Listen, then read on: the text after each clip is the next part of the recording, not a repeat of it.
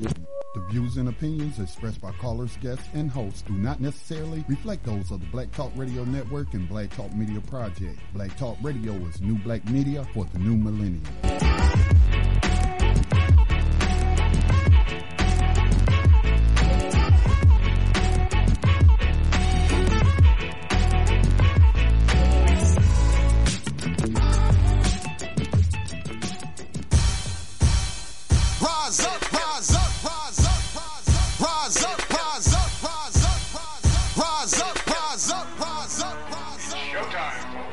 Lift your eyes up, let your wise rise up. See the signs of the times. If it's time, rise up, rise up. When death and hell dwell among all God's people, when those we chose and trusted have become completely corrupted and inherently evil, when the feast that feeds you starves our father's children, when snuff, porn, and pedo forms begin to get top billing, rise up.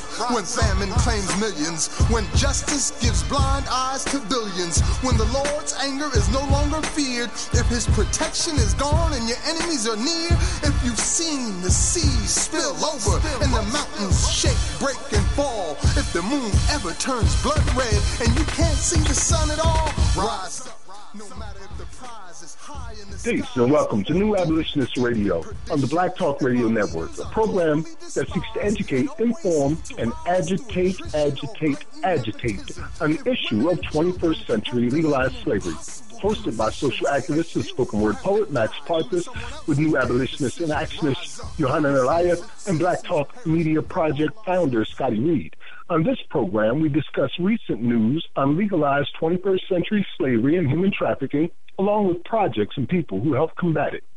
Today is January 25th, 2017, the broadcast of New Abolitionist Radio. 4 weeks deep into 2017 and the insanity that is, for all intents and purposes, the new rise of the slave state confederacy.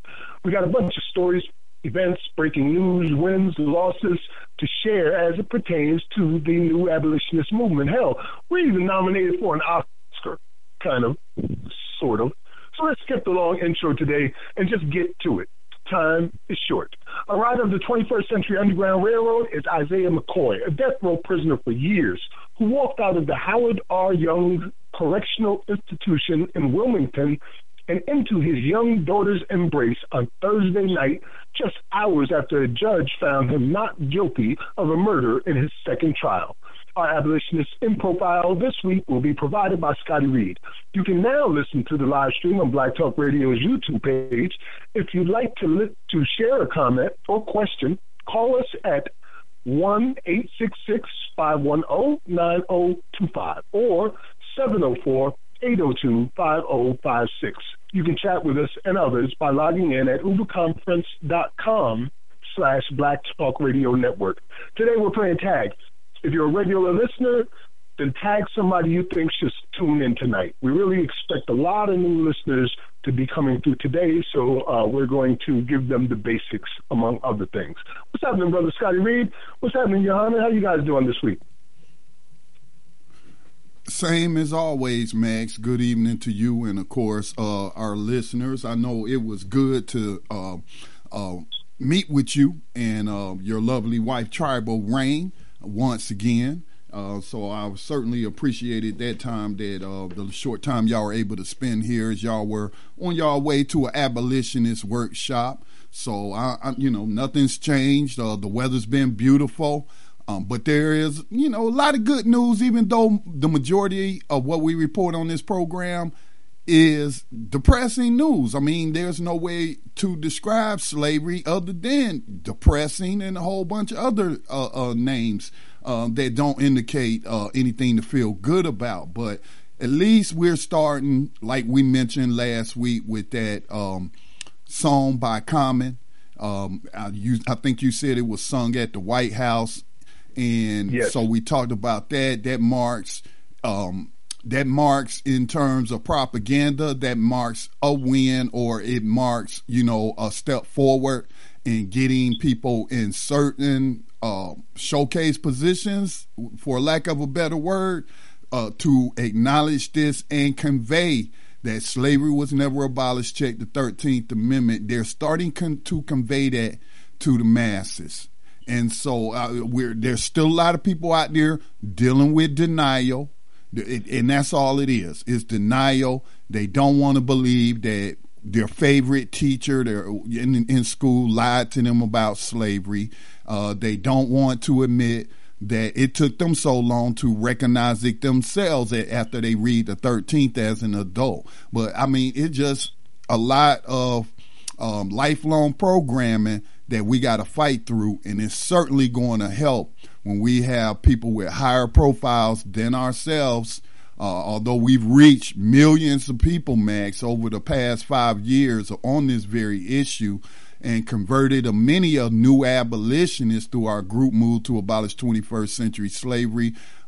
So we are making progress. But when these people, like we'll be talking about Ava DuVernay, we mentioned Common, and when other people more profile people start conveying this to the masses that they have access to through corporate media, through mass communications, through their celebrity. Oh man, I mean, I'm just really excited as we convert more new abolitionists through their efforts. Yeah, I feel the same way. Yohanan, are you on the board? Yeah, he's on the board. Greetings, bro. Greetings. I'm here with you all. Home. Yes, sir. Good to be here. Good to be back another week and then get a chance to give the field report. You know, that's what we do all the time. In case people wonder what do we do all the time. Scotty running the station and keeping the propaganda machine going constantly. Max in the field with abolitionist conferences and lectures and teaching and bringing in new people all the time. And I'm constantly researching on my end, and just every Wednesday it's like a pressure release valve, you know, to get a chance to just put it all out there, the things that we found, and just knowing that it's still, you know, a lot of information, an unimaginable amount of information that we don't even have time to put, you know, out here on the broadcast. So it's always good to be back. Word, man. I've been pretty busy the past couple of weeks, you know, just getting the word out there, as we mentioned. I wrote my first blog for Black Talk Radio Network, which has been read by quite a few people. I went into great detail to break down the deceptions of the 13th Amendment and how it's not just the 13th Amendment that's affected, but just by its very wording, it also negates the 14th and the 15th Amendment. So I went into great detail with that for people who really want to understand a little deeper about what's going on with the deception of the 13th Amendment to the U.S. Constitution. You can find that on New Abolitionist Radio as well as on BlackTalkRadioNetwork.com now. Max, let me also, say, you know, we did the whole, yes? Let me say something about that piece, because I got two different reactions, one from a white person and one from a non-white person who I think is black, but I don't know for sure because they don't have a picture and I've never met them. But on Twitter, when you post a blog, anytime we post content to Black Talk Radio Network, it goes out automatically to connected social networks. That's automated. So when you publish that went out over our Black Talk Radio Twitter feed. So it was retweeted by a person who follows us, and then I guess a person she connected to commented on that, and we're talking about, oh, we lost, oh, get over it, or like that.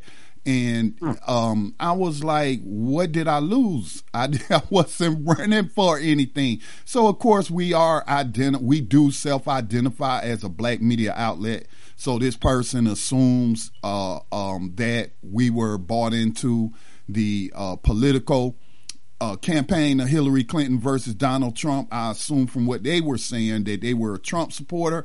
So I was like, you know, that has nothing to do with 13th Amendment slavery.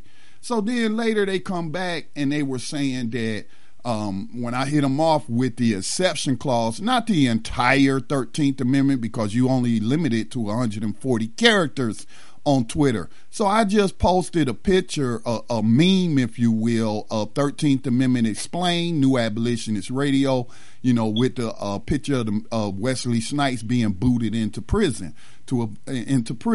So he's saying that now, oh, that's being deceptive, or you would have shared the whole text of it. You wouldn't have cut it off. And I'm like, I'm not even going to feed the troll. I'm not going to go back and forth. This is willful ignorance.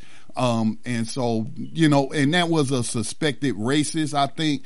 And then the other one on Facebook, when it published to Facebook, a person who classifies themselves as counter-racist, I kind of think they might feel threatened by New Abolitionist Radio pointing to slavery as the root cause of what is white supremacy, because it was the slave codes and racial classifications were created in order to maintain slavery. So I can't understand why this person wants to question the information that we're putting out in terms of the 13th Amendment. But he wrote on there saying that, the 13th Amendment remove involuntary servitude. And I posted, you can post a little bit more characters on Facebook. So I posted the entire text.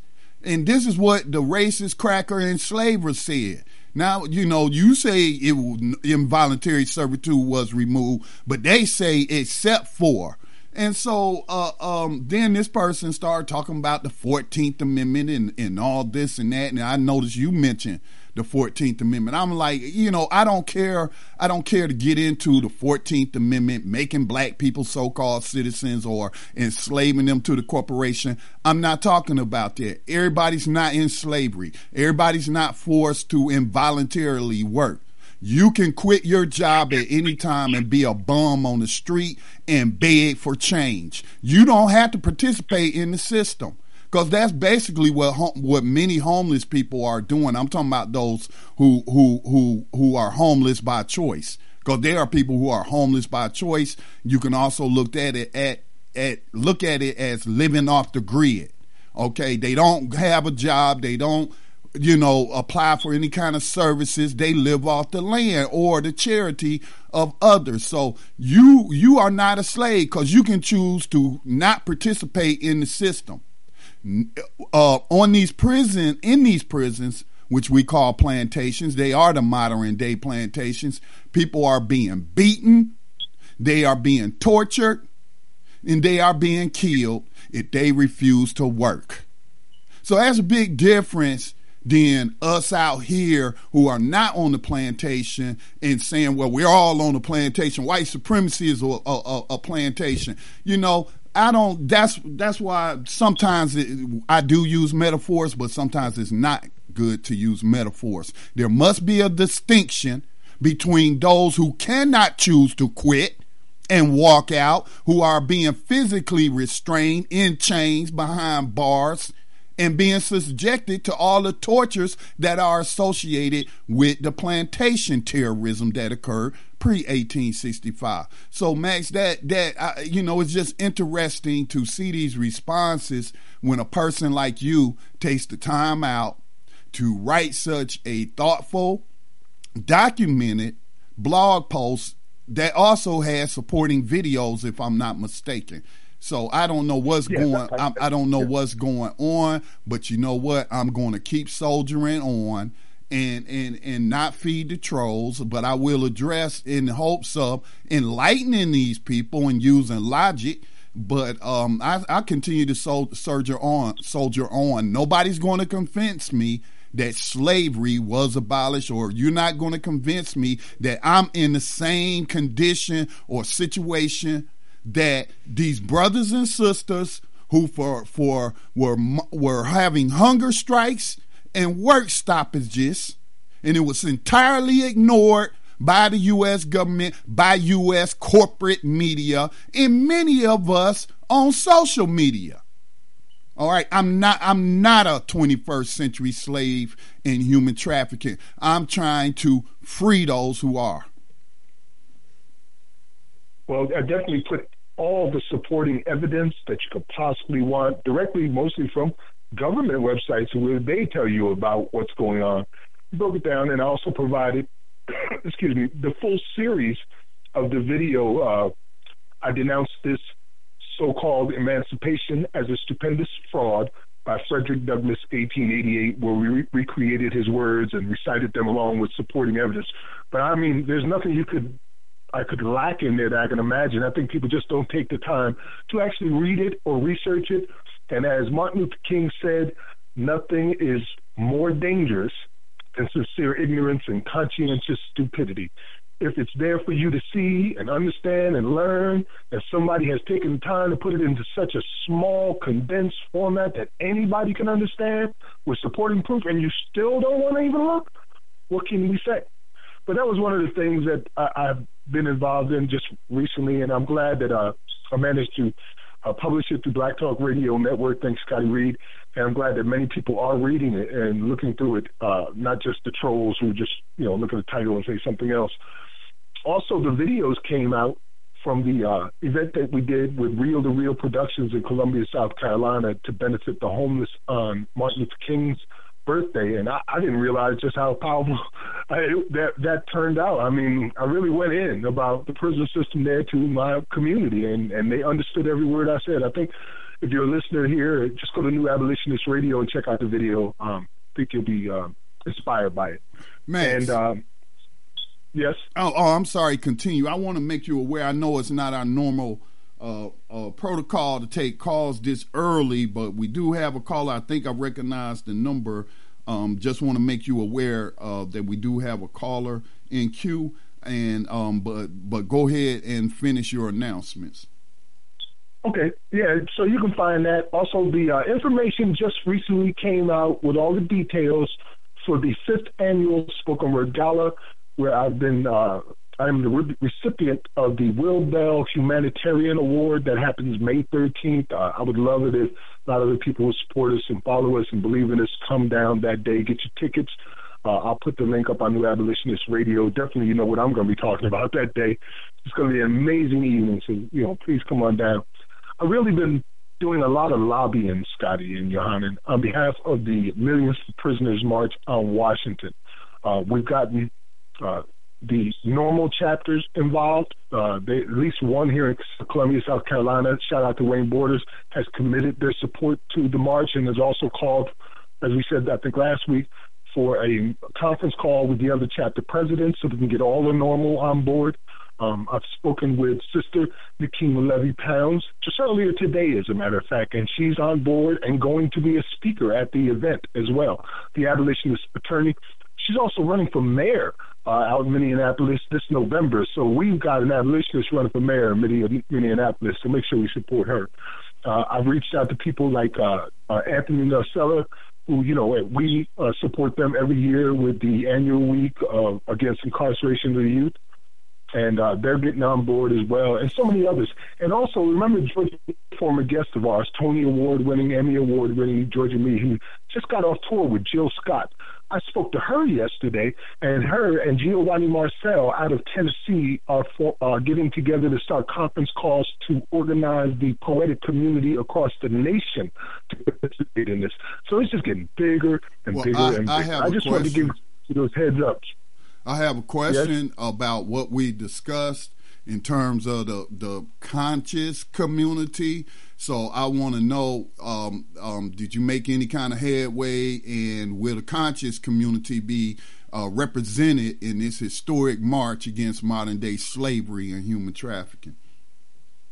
I have yet to find someone that I could reach out and that would say they represent that community. I think that the community at this point is kind of shattered, and it still exists, but it's almost leaderless, it seems like, to a degree, with the things that are going on. So I'm kind of letting that work itself out.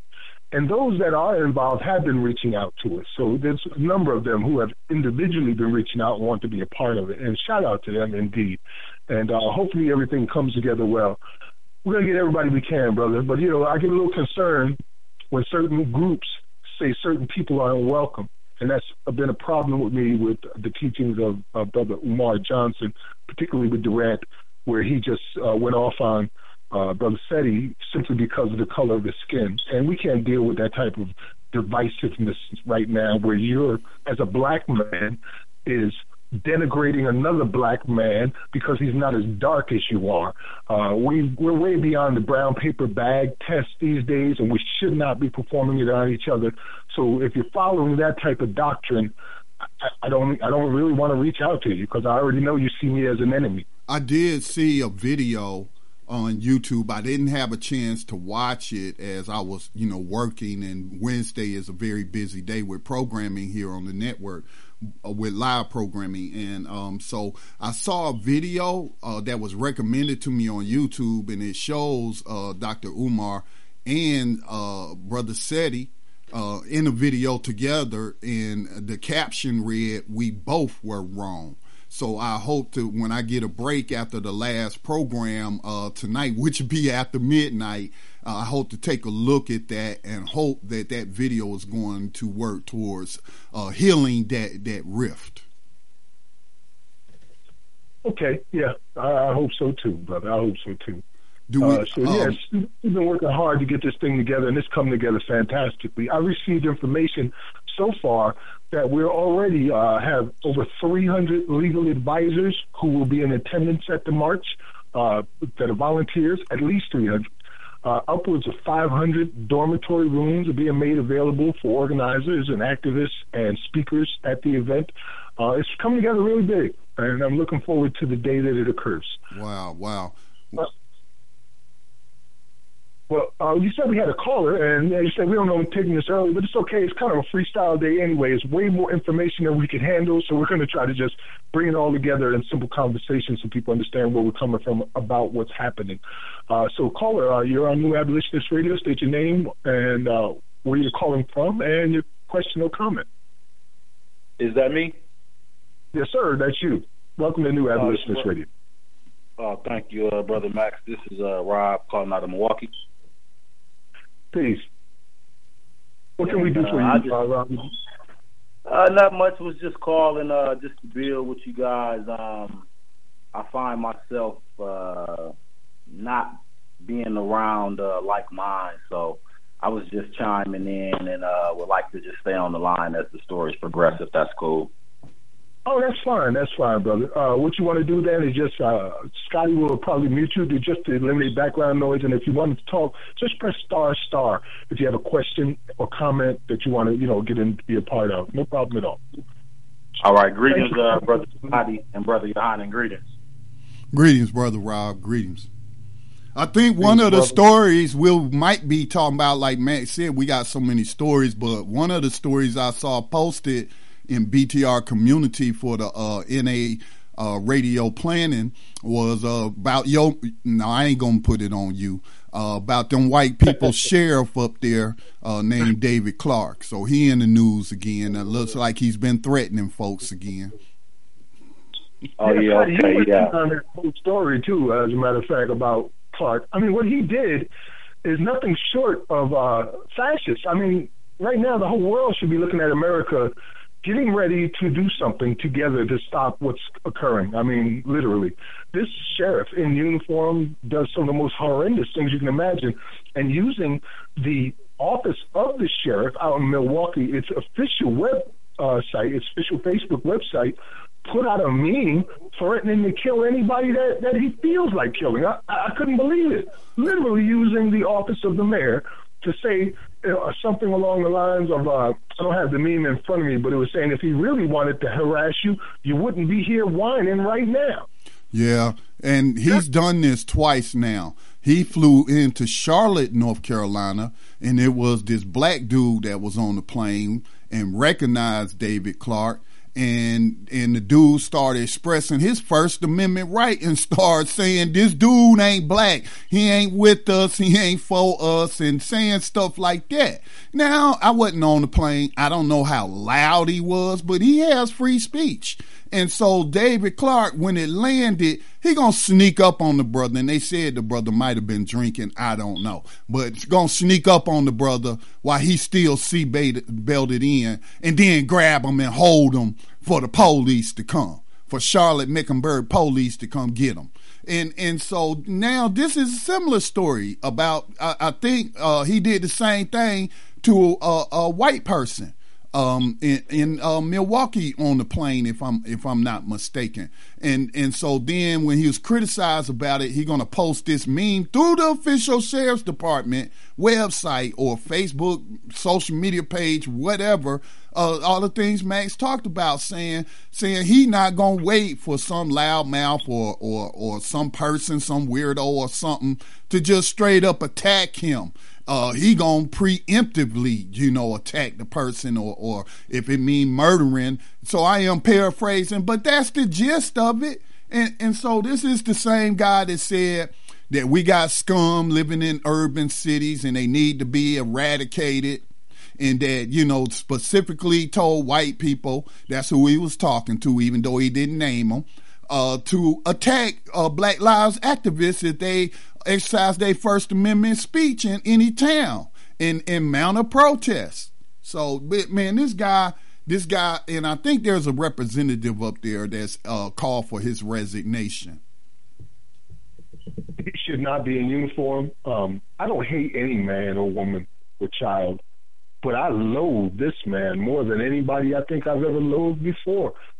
He is the most self-hating black man I've ever seen in my life, denigrating us at every chance that he gets. He is literally a black face for white supremacy.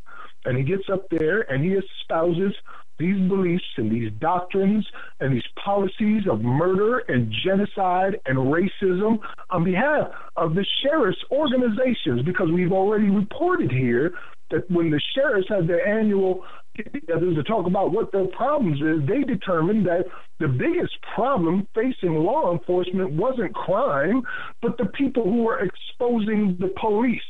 That was their biggest problem. And that is why you see these laws now, which we'll be talking about tonight, coming into play to silence such people. And they went so far now, as I said, it's almost like Nazi Germany, if not at that already, where they can threaten to kill anybody that opens their mouth about it and get away with it.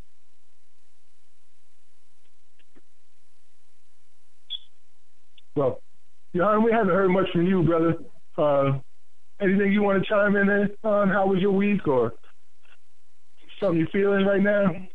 Man, I mean, as we all know and regular listeners to this program know, we rarely have enough time in 2 hours to cover every single thing, and our planning pages are notoriously chock full of stories that are all competing for being the most, devastating or the most enlightening or the most shocking or, whatever story every single week. One thing that has been really on my radar all week long, I've been seeing, because I've been watching the Trump presidency as it has begun. I started, I always watch C-SPAN anyway, but I've really been kind of trying to catch any videos of him speaking to various departments of the government or various, places he goes and talks and stuff. So I've been really kind of watching the stock market also to see, because we all knew when we reported on how Geo Group put a big chunk of money into his campaign. CCA or Core Civic, as they're called now, wasn't documented as much as Geo Group was, but they were putting money into his campaign as well.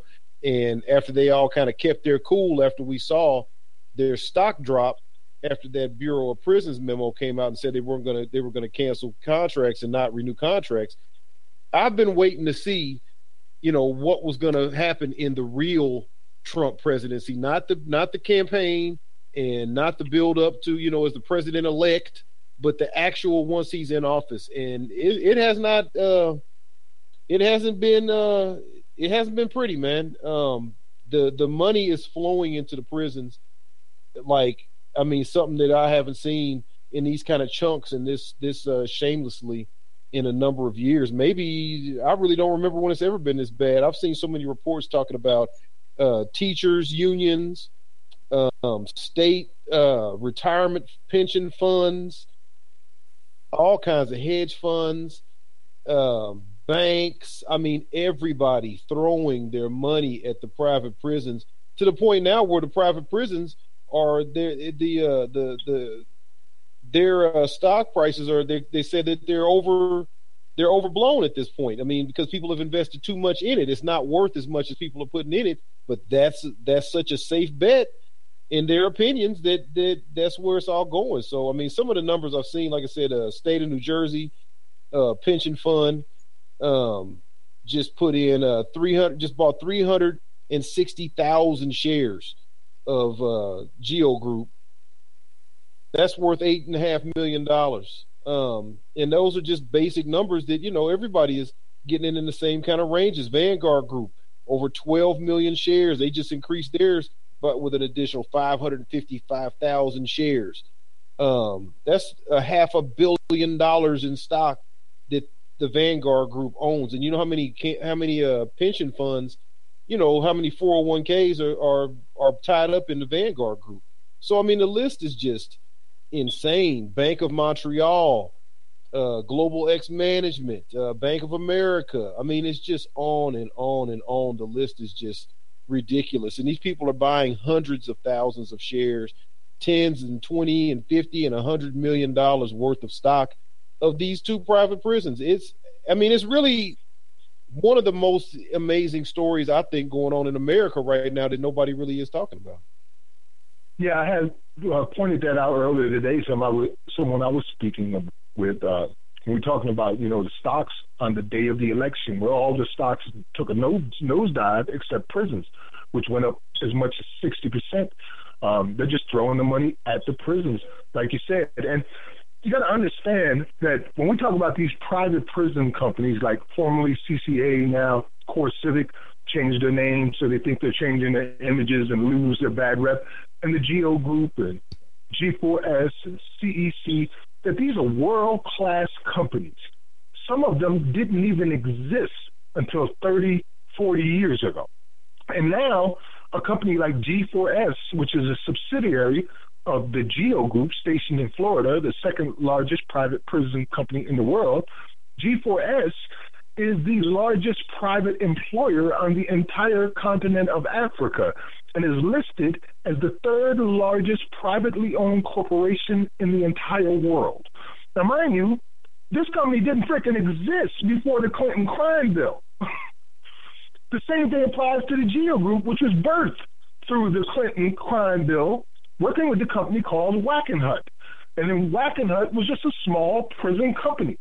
And they got these contracts through the Clinton crime bill and became one of the largest companies in the entire world. In the first 4 years after the Clinton crime bill went into effect, their stock rose by 10 times the amount. 10 times the amount, and over 70% of it was all government contracts.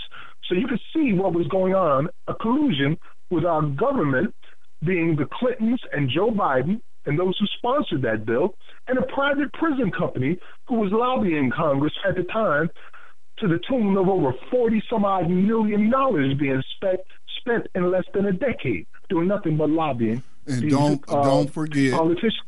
Don't forget the Congressional Black Caucus, although a number of those members, just one that I heard, I think it was Bobby Rush, that apologized for his vote. But like has been said, these people were also calling for it. So I think it was only Bobby Rush during the campaign was saying, I apologize for that. And when that was being brought up about Hillary Clinton and the Clinton and that crime bill, that, the Black Caucus overwhelmingly supported it too. And he was the only one to apologize. Charles Rangel showed some kind of remorse in The 13th, the film The 13th, which just got an Oscar nod, but not really. He tried to explain away what he was doing, but the results of what they did ended up in complete decimation and destruction of millions of lives and families over and over and over again, nothing short of the Black Codes reinvented. And this is spread so worldwide that I had a discussion with a gentleman out of Turkey today, and he's probably listening right now. And it just made me think, because I know that these global companies are reaching out across the board to take over basically all over the world. Slavery is coming back to the world. So I looked it up and found out that Turkey is also doing the same thing now on a very large level. Here's a quote from an article that you'll find on New Abolitionist Radio on Facebook, titled Turkey, Land of Mosques, Prisons, and the Uneducated. It says, most recently, the Turkish government said that it would build 174 new prisons increasing capacity by 100,000 convicts. This is Turkey's reply to complaints that 6 convicts must share a cell built for 3. Convicts say they must sleep in turns in their bunk beds. This is Turkey. This is a global problem, and it's happened almost overnight with the introduction of the first privately owned prisons in the United States by Ronald Reagan. With the global refugee crisis that's been created as well, it's just one of those things, man, where I struggle with it. As much as we study it and we talk about it constantly, I still struggle to understand how the mood is still disbelief. And those that don't even care enough to disbelieve, just straight apathetic. It don't apply to me. I don't care. But then we see that even with this election, or with the left versus the right in America, people still arguing over, abortion, for example. Like things where people had these concepts like, oh, life begins in the cell, but then they disregard the lives that are in cells. Like, if you care about human life, you care about human life. It's not a political pitch. It's not an angle you take to get votes or to put a bumper sticker on your car. You have to care about the cell that's fertilized, the egg that's fertilized, and all of this, and say that it's a life. You have to care about it once it comes out the womb, too. You have to care about it when it's a refugee and it has no place to live. You have to care about it when it's a refugee right here in these domestic borders, in the domestic colony of America. This country has a significant portion of its population that was created by kidnapped people, man, for 350 years of just untold millions of people kidnapped, and a whole nother hundreds of millions that were genocided out of existence. And the remnants of that still exists right now. The laws are still the same. The rhetoric is still the same. The treatment is still the same.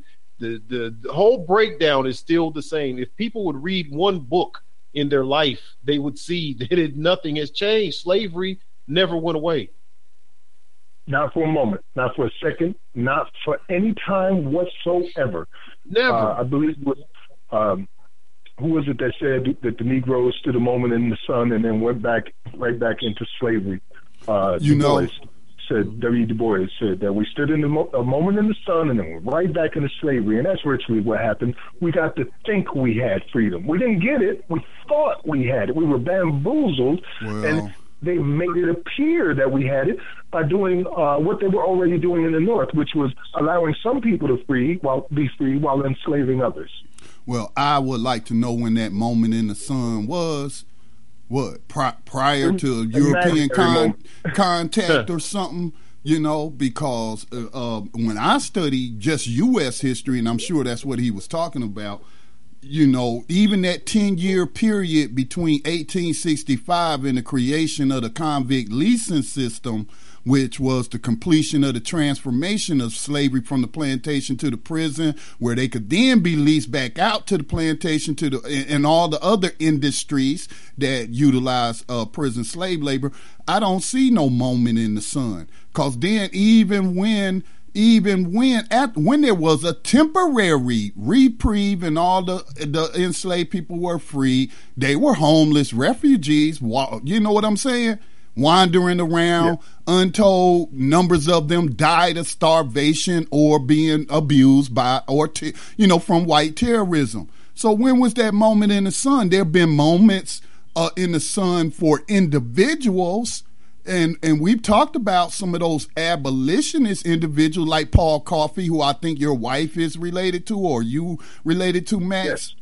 Yeah, that's my wife's ancestor. Yeah, who was at one time the richest, this is during colonial period, richest quote-unquote black man in America, who was a prominent abolitionist who used his shipping company to smuggle enslaved Africans. So, I mean, we've had individuals who have shone brightly, but as a people, I don't see no moment in the sun. Rob from Milwaukee, you wanted to chime in? Yeah, can you guys hear me clearly? You sound little. Peace, Rob. Can you hear me clearly? Yes, we can hear you now. Okay. I wanted to just add, man, and it's the same, but it's different. And what I mean by that is, like, man, we not in the physical change no more, right? But through the music and the TV, the phones and the tablets, man, they controlling our thoughts. And like it was, I think Mr. Bob Law said, like, you know, what if it was never about the money, but what if it was about the ownership and the controlling of one's thoughts? And that's just what I see now. And thank you. Indeed, brother.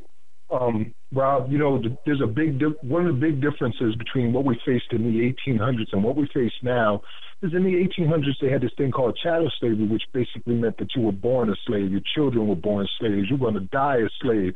The only way you could get freedom is if your white owner somehow gave you your freedom with a little piece of paper and some ink on it. Now it's not like that. You're not born a slave, you don't die a slave, but you're born in slave hunting grounds. Because, you know, state by state, they're hunting black communities to the rates where a place like D.C., which is 49% black and 51% white, has a ratio of 19-1 for arrests.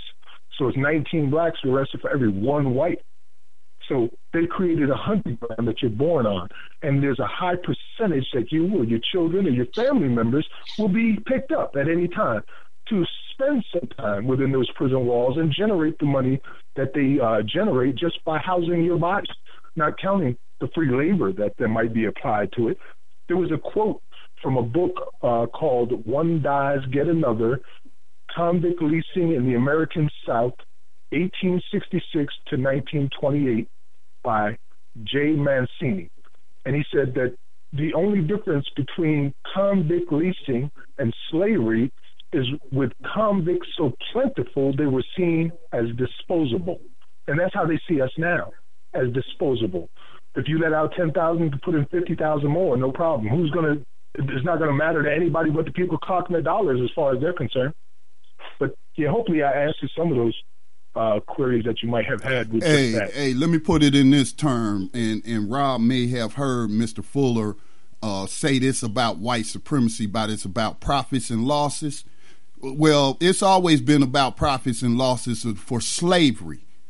Always about capitalism born out of slavery. Thomas Jefferson came up with this famous formula that was circulated among his fellow inhumans, and he was bragging about how every black body born on his plantation, how the percentage point that it would increase his wealth. I mean, they had it down to a mathematical science and what have you. So slavery is about profits and losses. Like the former CEO of USA Inc. has getting a lot of accolades for commuting the sentences of the most people or out of all the presidents and what have you. But like I think Johanna or Max pointed out, or both pointed out, that hey, for that 1,000 he let go, 10,000 within.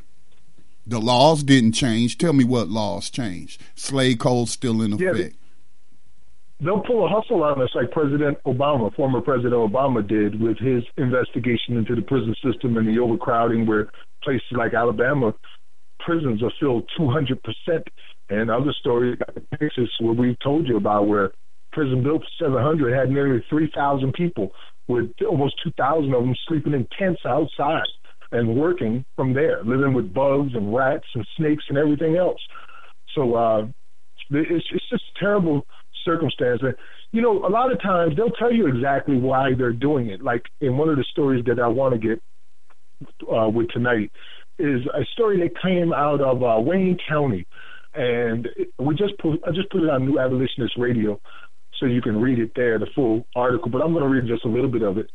It says, newly elected Representative Jonathan Fritz was swift to issue a statement of concern. Earlier today, the governor's administration announced plans to close 2 state prisons. SCI Waymart is one of the 5 facilities being considered for closure, Fritz said. I find this very troubling from both an economic perspective and a security perspective. The closure of SCI Waymart and the subsequent loss of hundreds of family-sustaining jobs would be devastating for our local economy. Further, with our state prisons already over capacity, I'm concerned about the public safety impacts of this hasty decision in this era of open government. I call on the administration to share its rationale for this proposal. And that's Representative John Fritz. He's a Republican out of Susquehanna, Wayne, a Holmesdale resident, and most recently, a Wayne County Commissioner. He took the oath of office on Tuesday, January 5th. He was very clear what he was saying in regard to the closing of the prisons. He's concerned with the money they're making off the bodies. He's concerned with the money, the jobs, and the economy boom, all from what? From bodies being in these prisons. And every state in the union, without a single doubt, and I'm saying this as a fact because I did the research to find out, every state in this union has an extreme discrepancy of arrests for blacks versus whites, regardless of how much population the blacks represent. In a state like Vermont, with only 1.2% black population, blacks are still being arrested at 14-1. In New Jersey, where they have around 23% black population, it's 12-1. As I said in Washington, it's 19-1. Every state in the union is the same thing. And the only explanation for that is that you are literally hunting in those communities.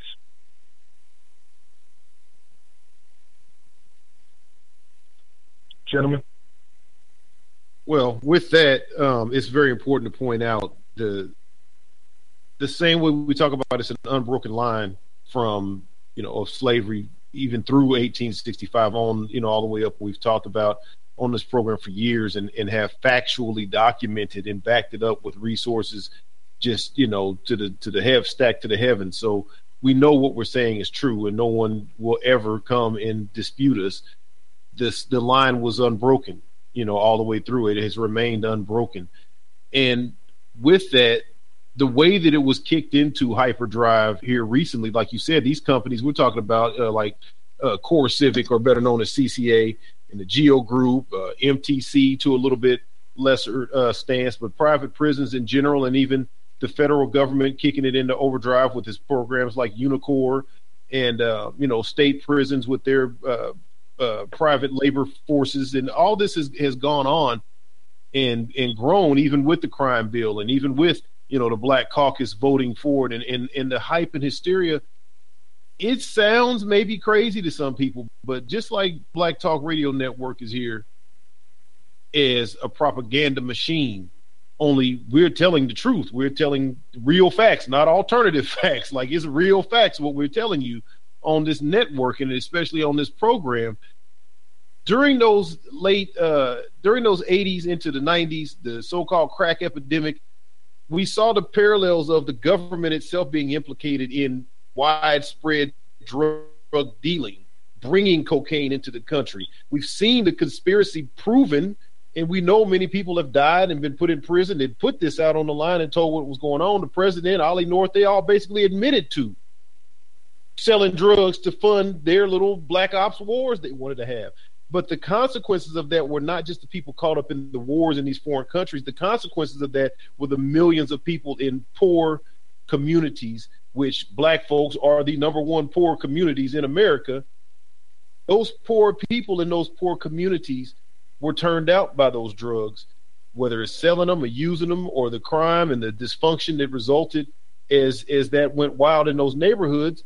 And what happened with that is Cops TV show, the first reality TV show and number one most popular, longest running, this type of propaganda filled up the heads of people. We saw the rise of movies, Colors and Boys in the Hood and Menace to Society, and it became very fashionable.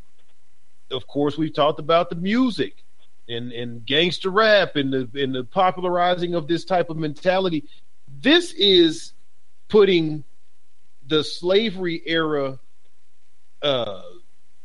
characterization of blacks, when black folks was considered criminal, just because they weren't Christians, just because they were black and on the dark continent and so-called swinging from trees and living in mud huts, and they're criminal.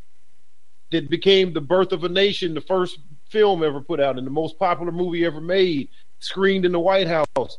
showing a white man in blackface that supposedly rapes a white woman, and here comes the KKK. I mean, the criminality that has been projected towards black people has been systematic from day one. It has been an institution of the government. From day one, it remains an institution of the government to push negative propaganda against a certain kind of person, whether it be from a financial standpoint, but especially along racial lines. So when you have cops, when you have these kind of movies, when you have this kind of music, when you have this kind of image being pushed, constantly shoved down people's throats, and they just eat it up, that blacks are criminals. That's how you let 1,000 out of prison with your half black president that's claiming to be all black, but he helps LGBTQ and black folks is dying. That's how you see the rise of the one every 28 hours lynchings by police on his watch, and he has nothing really to say. He said one time, my son, if I had a son, he'd look like Trayvon, and they damn near kicked him out of office for saying that, and he didn't revisit the subject again. He lets 1,000 out, but like we already said, he put 10,000 more in. And nobody notices and nobody cares, because these are the same criminals, sons of the criminals from 1600s. They was criminals then. They're criminals in the 1700s. If they start fires on the plantation, if they kill the masters and run free, if they set up a revolt, if they malinger on the plantation and don't deliver the cotton on time, whatever they do, they are criminals. Something should be obvious to you by now. 500 years of there's just a certain person that's just always a criminal. But it's a certain person that's always doing the killing, the raping, the enslaving, the dogging everybody else out, building up nuclear arsenals, going around the world, stealing resources and creating war. But the people in prisons are the criminals. Man, just get out of here. People need to wake up and realize what's going on. Yeah, they certainly do. And, we report constantly about the actual number of innocent people that are involved in this criminal industry that's going on called justice, the justice system. For instance, we often mention the Annie Dookhan case. She was one lab technician that was responsible for it. I'm sorry to interrupt you. Before you move on to that next story, do want to remind us, we do got we do want to leave time. I don't know if you're saving this for last, but our main topic for tonight, which again, we got to talk about Ava DuVernay's Oscar nomination. I was thinking the same thing. I figured I'd get this out of the way, and then we'll get on to it, because we got a call that we were discussing. Okay, Rob, go ahead. Did you wanted to comment on that other story? Oh yeah, before y'all move on, just to add some context to what I said. When I said not about the money, I was talking about us as black people. I think that we've been sold on this narrative of all about the Benjamins. And then the last thing that I will add is that building on what Yohanan was saying, listening to a black radio station locally, a black person called in and said, man, I think it's time that we get rid of and or separate ourselves from the black people that's not conscious. And I thought that was one of the most disturbing things that I heard in a while. But that's what we're facing, because the narrative is systematically being put out there. And thank you. Indeed, that is scary. I look at my brothers and sisters who are so confused with sympathy and concern, and I'd like to see their minds be healed after 400 years of indoctrination. And I know that they will fight against us tooth and claw to some degree in order to protect that which they know best. But that doesn't make them right. It just makes them victims. In a way, even somebody like Sheriff Clark is a victim. He may never know it. He may go to his dying day thinking he was right all along, but all I see is somebody who has been indoctrinated by a white supremacist doctrine that have taught them to think and act and be a certain way, and inspired beliefs in them that hold no basis in truth at all. So it's a terrible circumstance. There was an abolitionist we did here once, and one day we're going to find him again, so I'll remember who it was, who said basically that if you're going to help your people, then take off the white gloves.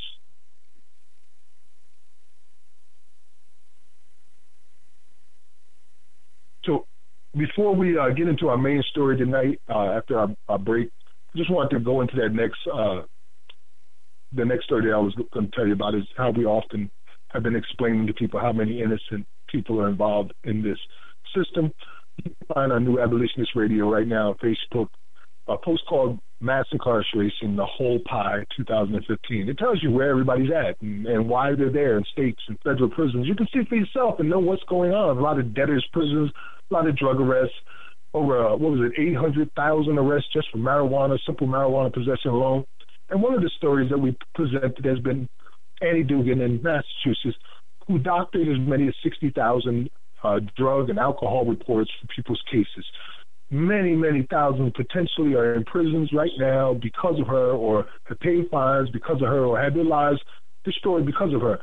She was convicted for what she did, and she only represents one state out of 14 that have the same incentives, cash incentives for positive drug results provided by the prison. But she did time for that. She was convicted and did time for that, but only 18 months.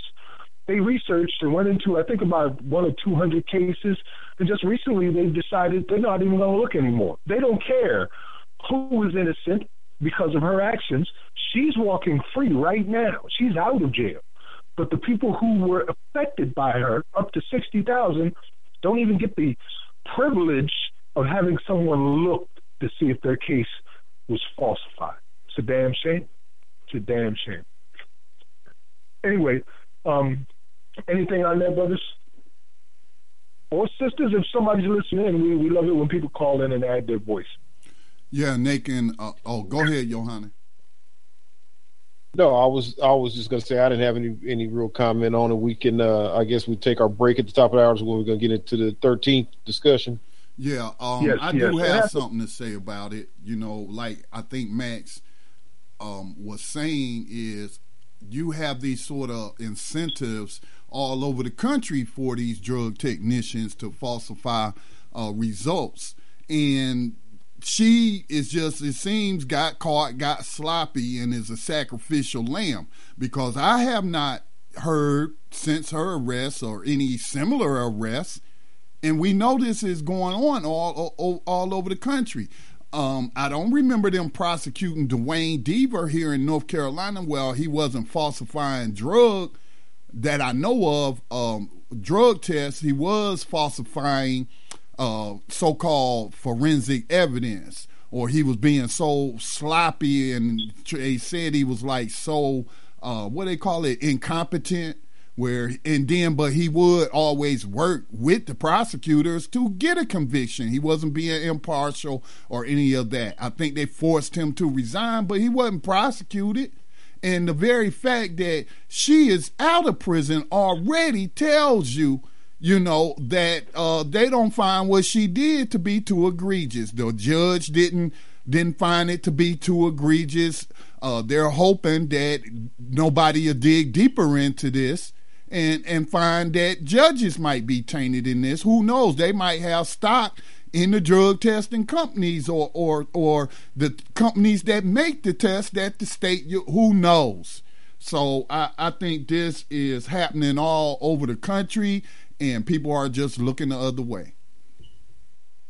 Yes, as I stated earlier, I'm aware that there's 14 states at least that provide this type of cash incentive to lab technicians or the lab technicians, the lab department, in order to provide positive results.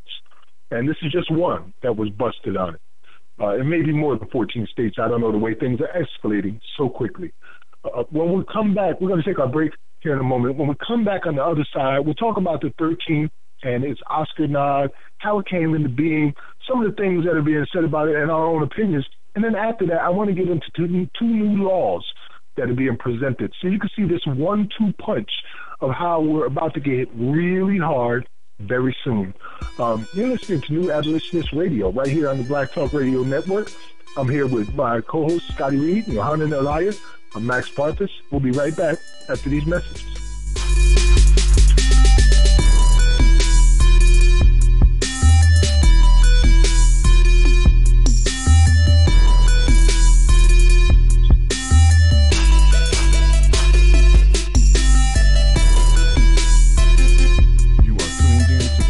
Radio podcasts and live program scheduling, visit us on the web at blacktalkradionetwork.com.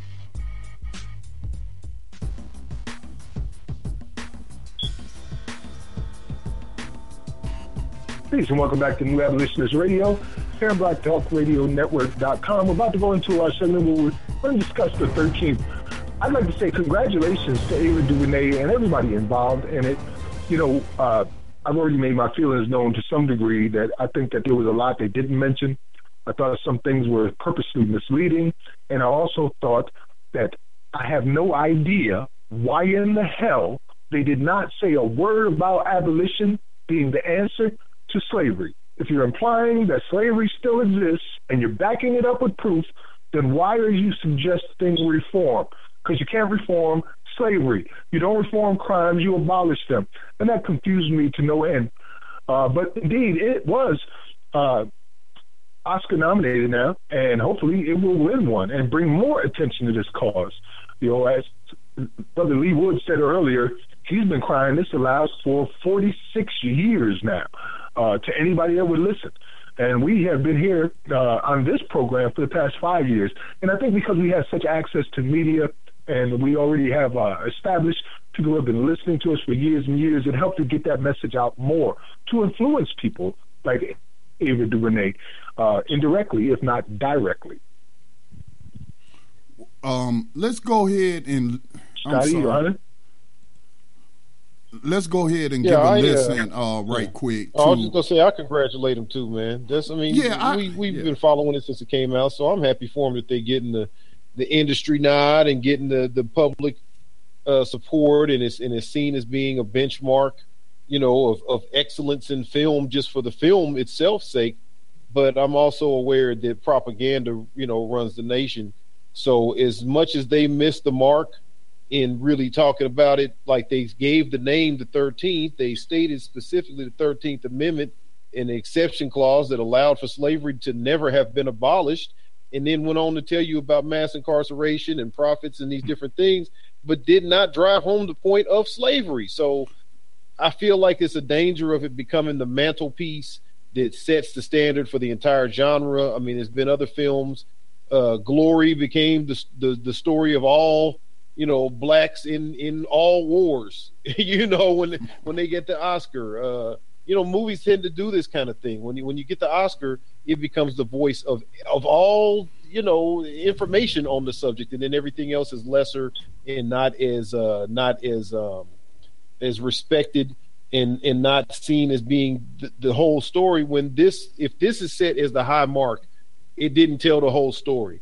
So I'm happy for them that they got more notoriety for the subject of modern day slavery, but I just wish it was more known about it being modern day slavery versus just about, man, yeah, it's a lot of people in jail. It's kind of like how people seem to take it, like, man, it's a lot of people in jail in America. Okay, next issue. Yeah, let's play this this clip, this trailer from the 13th. But let me say this, though. I do want to congratulate Ava DuVernay on this recognition, although we don't need the validation of anyone, but it does present propaganda value. Now you could say, oh, there was a film about modern slavery, and it was recognized by an element of the system to be Oscar worthy. And so we know that the propaganda, how it works in terms of movies, and this is a documentary film. But looking at it from a producer's, although I don't produce films, I produce, you know, radio programs and podcasts.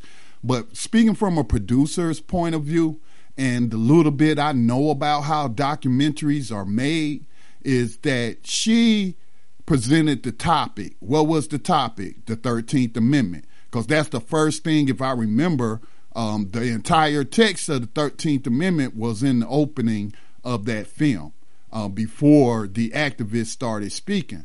So she went to these organizers or activists who, and I felt like she selected them based on their profile in the system, as whether or not they may have been on CNN or MSNBC or, you know, recognized by corporate America as experts on this particular topic. So then all she did was let them talk.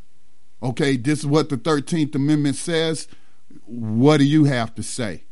And so they gave their, whatever it is they said. We don't know how much ended up on the cutting room floor. If I was to do a documentary, I think it would be unethical for me to lead these people. If I'm not asking direct questions to them, but I know who to call though. I'm not going to call somebody based on their showcase status in the system. I'm going to call somebody based on their knowledge of the situation, their total understanding of the situation, because there are different levels again. And I'll hate to say it, but most of those people still seem like they were struggling to come to terms. They were still in the mass incarceration mode. But there was one guy in particular, well, before I get to him, but one of the guys that's featured in the documentary, Max just confronted and put the question to him at a recent event. Who was that, Mr. Brian Stevens, Max? Yes, that's Brian Stevenson of the Equal Justice Initiative. I wouldn't say I confronted him. I think I more or less nailed him down. I wanted a direct, clear answer to the question, because I've been in communication with him prior to the production of the 13th and afterwards. So, and he's an abolitionist himself, who has clearly said that he feels like slavery has not ended. But so you can't feel like that, though, Max.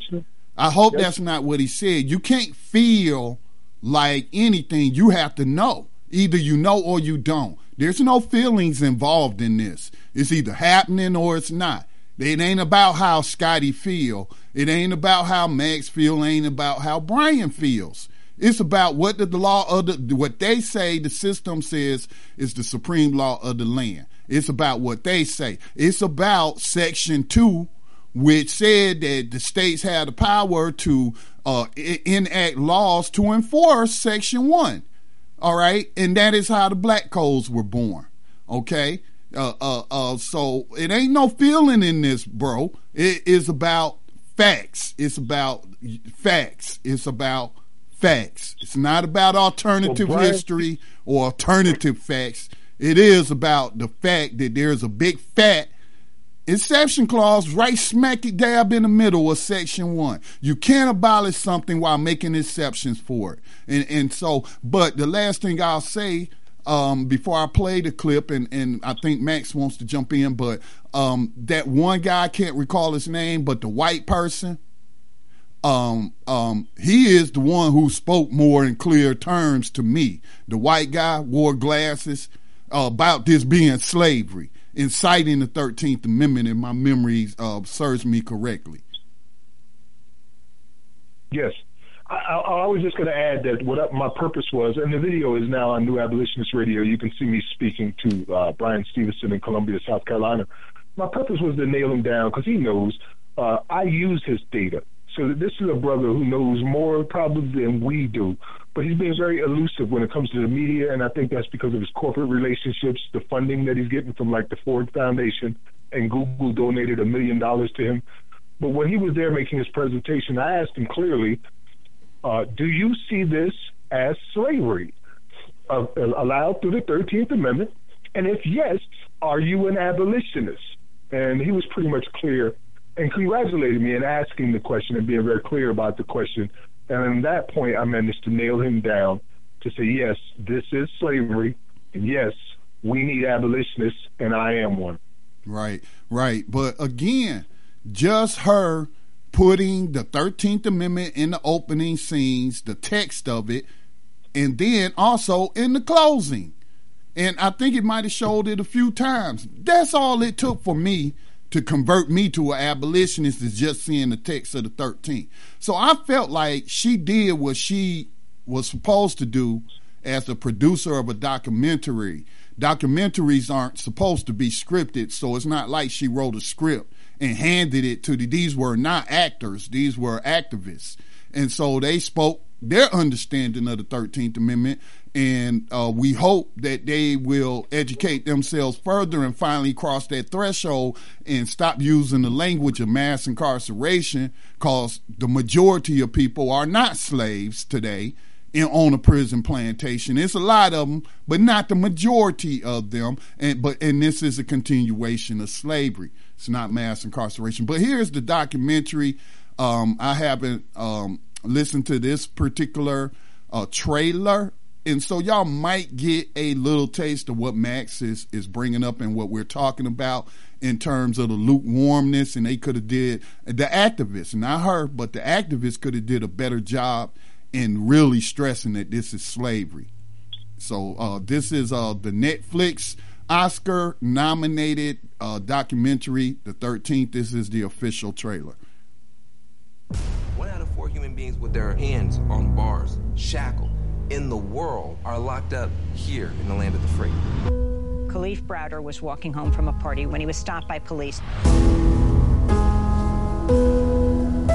Then they said, we're going to take you to the precinct, and most likely we're going to let you go home. And then I never went home. The 13th Amendment to the Constitution makes it unconstitutional for someone to be held as a slave. There are exceptions, including criminals. The loophole was immediately exploited. What you got after that was a rapid transition to a mythology of black criminality. Some people got the real problem. Animals, beasts that needed to be controlled. You better believe it. I'm only human. It became virtually impossible for a politician to run and appear soft on crime. The kinds of kids that are called super predators. Millions of dollars will be allocated for prison and jail facilities. 3 strikes and you are out. It was an enormous burden on the black community, but it also violated a sense of core fairness. Some people got the real problem. States were required to keep these prisons filled, even if nobody was committing a crime. It's so difficult to talk about mass incarceration because it has become heavily monetized. The focus is on taking people from prison, putting them in community corrections, parole and probation. How much progress is it really if now there's a private company making money off the GPS monitor? We now have more African Americans under criminal supervision than all the slaves back in the 1850s. We are the products of the history that our ancestors chose. Products of that set of choices that we have to understand in order to escape from it. You should go looking somewhere high.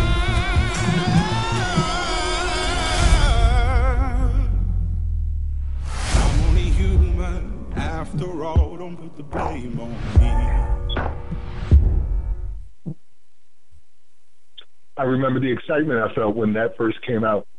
I want to read to you what Ava DuVernay said herself on the day before the release of the 13th. And this is her tweet, September 25th, 2016, Ava DuVernay. Everyone knows that slavery was abolished after the Civil War. Everyone is wrong. A glimpse at the 13th film, full trailer drops tomorrow. So this was the day before that trailer came out, where she said, this is slavery. Like, slavery wasn't abolished. But throughout the film, you don't hear that. You hear mass incarceration, reform, mass incarceration, reform. And that's like it's cognitive dissonance in full display. Either it is slavery or it's not. What the hell are you talking about? But they had these people who I felt were lukewarm, like Van Jones, Brian Stevenson, Michelle Alexander. They even had Newt Gingrich on there. And those people I consider lukewarm because they're just coming to these awarenesses and they're still fighting in their brains to determine whether or not this is slavery or mass incarceration, because mass incarceration is all they ever known. It's all that's been put into their head, especially since Michelle Alexander dropped the new Jim Crow book, which really popularized the term. So now they have to deal with whether or not it's slavery. And I don't think they've come to that conclusion yet, Max, really and truly. Max, I think we have to also add, when we're talking about the book, even though it reveals some truth, it revealed some truths now about the system, but it didn't call it slavery. That was funded by George Soros. Who also funded Black Lives Matter. Yep. You start seeing those connections coming in and out. Indeed. Well, again, if you haven't watched this film, then what you should do right now is, if you can just reach behind you, like put your right hand up and just behind you and smack the back of your head, go on and watch the film. It may not be perfect, but it's certainly enlightening and explains, and it's one of the trilogy of films that I highly suggest. The first being Slavery by Another Name. That tells you how slavery was transformed to convict leasing. And then you watch 13th, so you can see how convict leasing was transformed into what we see now as our justice system. And then finally you watch Do Not Resist, which shows you where we're going. Not only are we going there, but we're already in certain areas that this film shows you we're coming into, which includes things like facial recognition technology that goes on 24 hours, 7 days a week, looking at everybody. And also the no-knock warrants, the increase in SWAT teams, the new technology they use to determine whether or not you're going to be a criminal before you're ever born, and then treat you as such. Even profiling and examining visitors of prisoners to determine whether the visitors, the family members, are also likely to commit crimes. Candidates, let's not use their language. All right, Michelle accurately pointed out that instead of the dehumanizing terms that, well, they still use those too, but the dehumanizing terms they had towards black people, they just then start calling them criminals. We criminalized them or whatnot. But these are, I call it slave candidates. They profiling people to see if they a candidate for slavery, and then they building that perfect slave trap, with the technology that you were talking about, the facial recognition and all of that. That'll help them for any escaped slaves and what have you. So, yeah. But I think Rob wanted to chime back in. Go ahead, Rob.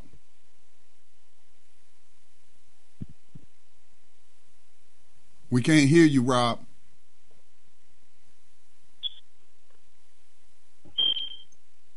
Can you hear me? We can now. Hello? Okay. Yeah, I saw the documentary and was listening to the commentary. And I wanted to ask you guys a question. Two questions. Do you think that the establishment is aware of the work that you guys do? I lost the first part. You kind of faded out. Do we think the WHO is aware of the work we do? The establishment and or the system. Oh, yes. I have had my life threatened. I've had police at my door. I've been. I was told at one point if I went to a certain place, I wouldn't be coming back home alive. I had police pull up to my window and leave their lights in my picture window and sit there for an hour. I had the house across the street from me during a freaking snowstorm burned down as police drove away, and the fire department was 1 block away, and it took them 45 minutes to come down the street to put it out. So, yes, they know. We cost them over $400 million just in the month of August alone. They know who we are and what we're doing out here. So, for the people that are listening, we ever disappear, it wasn't suicide. And we didn't decide to go off to Israel or Egypt or Africa just suddenly. Just letting you know. Yes. Barack Obama follows Black Talk Radio on Twitter, therefore he knows about New Abolitionist Radio. Other politicians, other showcase people in the system also follow us on Twitter. I've heard the former, I think he retired police commissioner of New York City give a speech to some incoming cadets, and let me remember his quote to them. He said basically that they view us They view us as slave catchers or something to that effect. And I knew right away, I had to look it back up, the speech he gave to those cadets. And I knew this man had been listening to Black Talk Radio. Of course they're tuning in. Of course they're listening. They wouldn't be doing their job if they weren't. You know, so yeah, nobody else is I think, being truthful about the system in terms of slavery in the law, as we have been consistently on air for 5 years putting this out there. Right, and that's just to add a little bit more, Rob, if you don't mind, just a little bit more. I personally, face to face, have spoken to senators, congressmen, mayors, city councils, chiefs of police, sheriffs, and police officers about this very issue. I've even stood face-to-face with the CEO of CEC in South Carolina and told them in no uncertain terms that I'm here to put you out of business. They know very well who we are. And then all the petitions. One last thing, Rob, all the petitions that we help generate or circulate, these are going to people who are board members of USA Inc. So, yes, they are aware. Okay, and now the reason that I asked that question, because I have been observing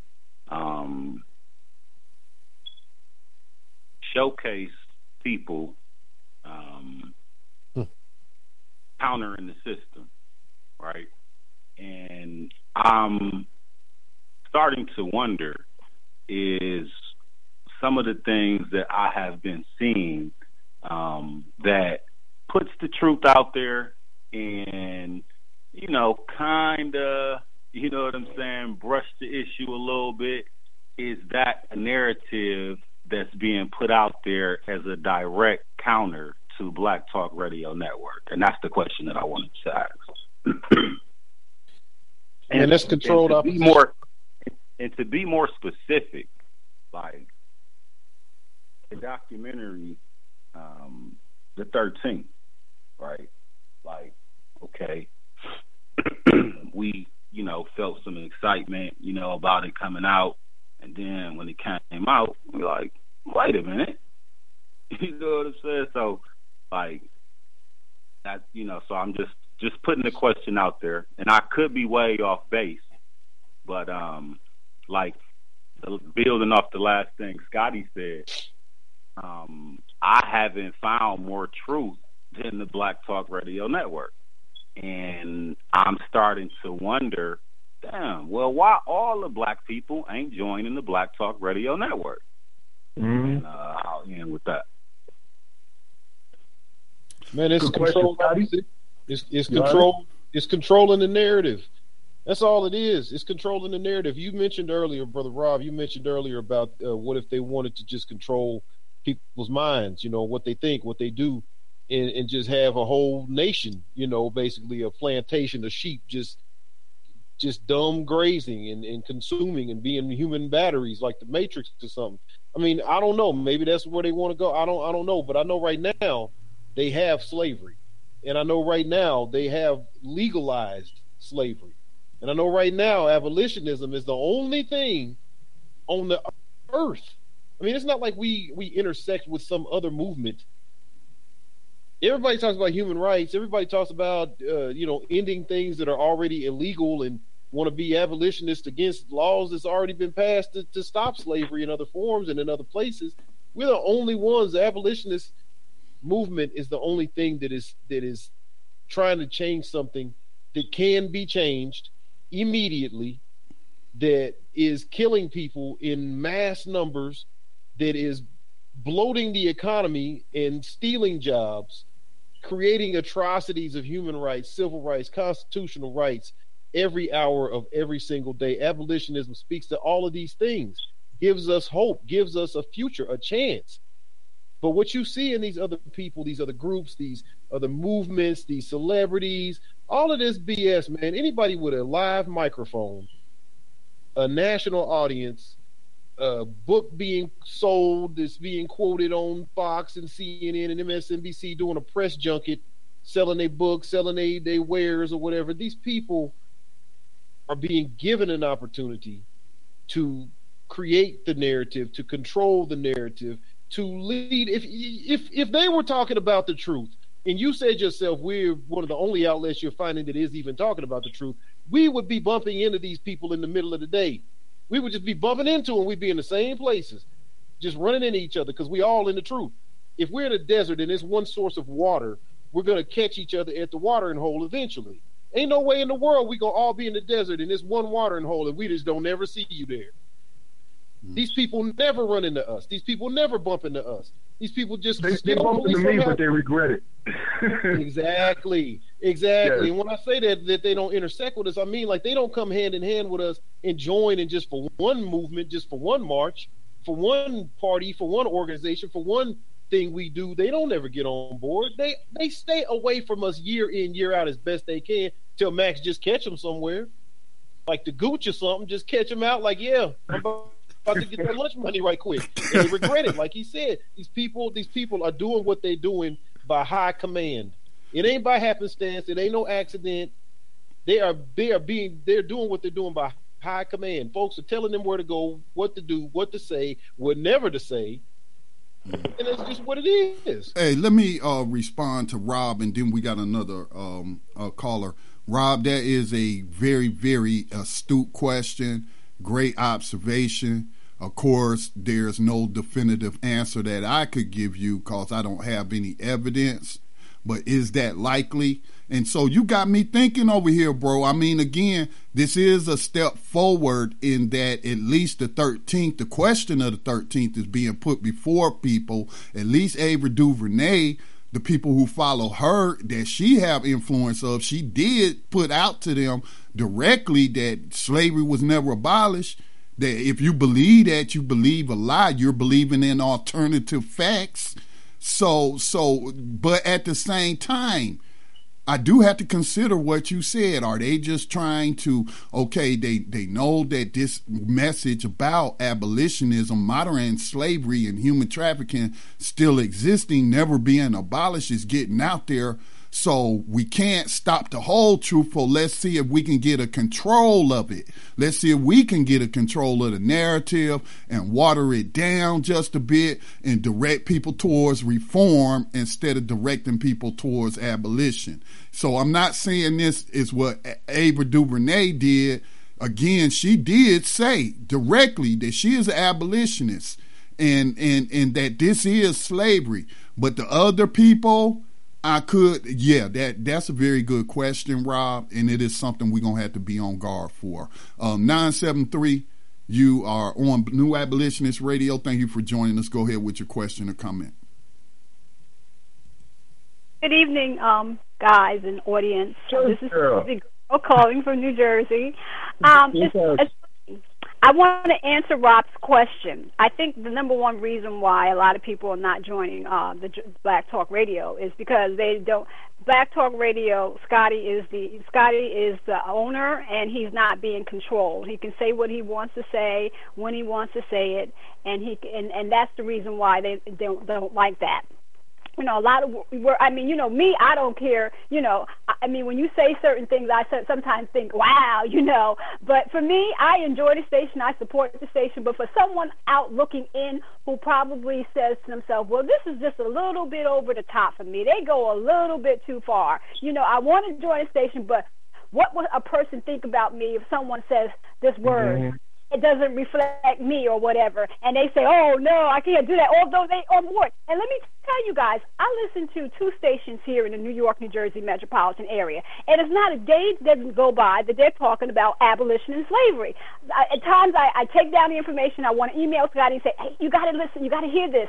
Every day, Guns and Butter, this other program called, it comes on BAI, every day. I'm like, it's like I listen to WBAI, listen to Black Talk Radio, right, guys? And then next thing you know, I haven't heard about the abolition of slavery until I listened to your station. Now it's all over the place. And I don't think it was the DuVernay who started it. A lot of people listen to your station to get news, to get something, get news from you guys to extract from it and bring it to the boredom spectrum. Because I'm like saying to myself, like, why is it that now I'm hearing it? Not because this was last year that we started really hearing more about the abolition, even in my organization.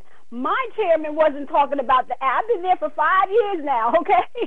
And he wasn't talking about the abolition of slavery until like last year. I was like, wait, what's going on? And I'm telling you, BAI is like all over this whole thing. Every program is like, yeah, an abolition, you know, and like the guy who, I remember I was on your you had Black Talk Radio, Mr. Reed, and you actually played an excerpt of this economist who was every economist who lives in New York, and he does this program. And there's not one program that goes by. I listen to him religiously every week talk about slavery and abolition, and except for punishment of crimes. It's like it's just all over. So yes, people are definitely listening to this station, extracting. They're scared because you can do what you want to do because you're the boss. You can say what you want, and maybe sometimes what you may say, they may not that they don't like it, but it may be like, oh, what are my coworkers going to think if I'm on this station? Do they believe I support that word or this word or that word? So it's a little bit apprehensiveness. So hopefully, maybe in the era of Trump, since he says what he wants to, maybe they may have a different frame of mind. Thanks a lot, guys. Hey, I'm going to look up those stations that you were talking about. I'd be interested to hear what they have to say. I know that for the past few years, I've certainly made it my business to get the word out as much as possible. I've been on all the major radio stations. I also did international interviews with Brother E. Stanley Richardson to the African audiences there on African Network Television. So we've been pushing this out there just so people know. I mean, once you have the information in your head, then you get a choice. You get to choose if it's true or not. You know what I mean? Which you didn't have before. And once you get that choice, the answer is real simple. How can you avoid it once you read those 47 words in the 13th Amendment? And come August 19th, if you think it was bad now, you think they're struggling to try to find out what they should be saying, wait till we get to the March on Washington when Max Parthas gets to speak to the entire world from there. Man, then they're really going to have to scramble to talk about what they need to talk about. Well, we're coming up on our break. When we come back, we're going to give a couple more stories, and then we're going to go into our final segments. You're listening to New Abolitionist Radio here on the Black Talk Radio Network. We'll be right back after these messages.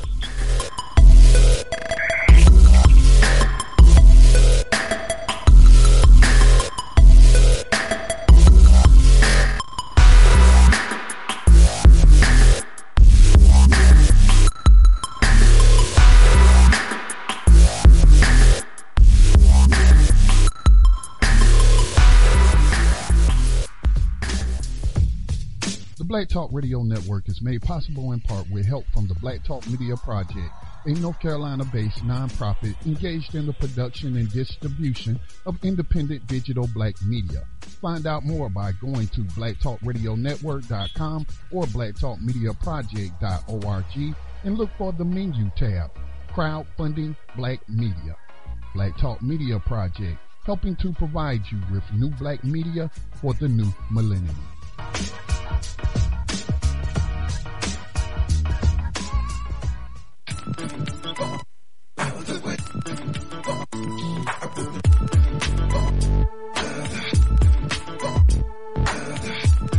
You are tuned in to Black Talk Radio, new black media for the new millennium.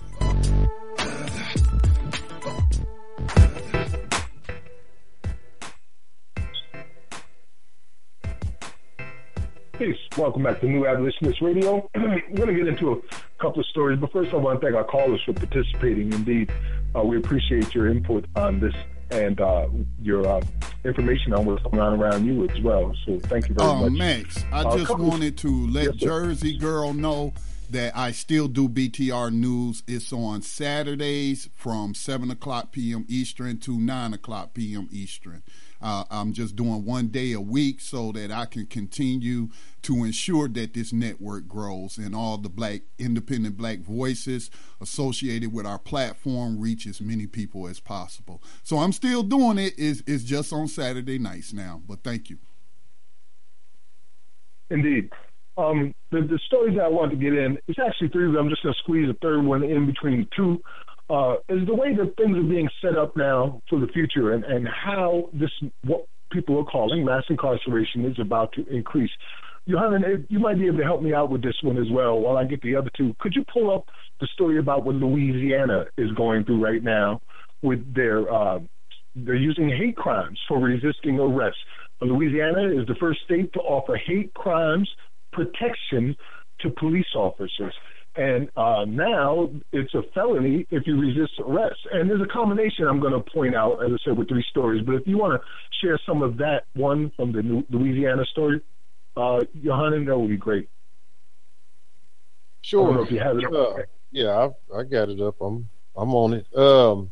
This is from your boy Sean King, who I won't critique. I mean, keep doing what you do, man. You're gonna come around.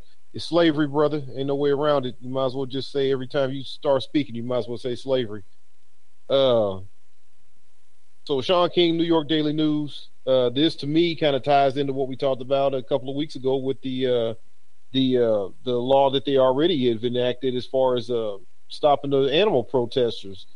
That if you cause any kind of a loss in the value of the stocks of the company by protesting them, they can prosecute you. So I mean, we're living in tough times. It says Louisiana police chief charging people with a felony hate crime punishable by 10 years in prison if they resist arrest. Says Governor John Bel Edwards signed a horrendous bill into law before Trump took office. Now that Louisiana's Blue Lives Matter law is in full effect, the troubling consequences are already being felt across the state. According to St. Martinville Police Chief Calder Herbert Hebert, I don't know how they say it down there, is that if a man's arrested for the misdemeanor of stealing a candy bar from a convenience store, but then he resists arrest, he can and will be charged with a felony hate crime and sentenced up to 10 years in prison for it. In fact, if someone is wrongly arrested, but then resist that wrongful arrest instead of simply being charged with the misdemeanor of resisting arrest, which is bull in the first place, because you do have a constitutional right to resist a wrongful arrest. I mean, this is just a mess. They too could be charged with a felony hate crime against police. It doesn't matter if they actually hate police or not, which would seem to be a necessary requirement of a hate crime, but resisting arrest is being made into a serious felony nonetheless. In fact, Hebert told KATC News that he's already enforcing the law and he's already charging people with felony hate crimes against police when they resist arrest. Resisting an officer or battery of an officer was just that charge simply. But now, Governor Edwards' legislation has made it a hate crime, he says. This, ladies and gentlemen, is why we have more people in prison than any other nation in the world. Making resisting arrest a felony hate crime is preposterous.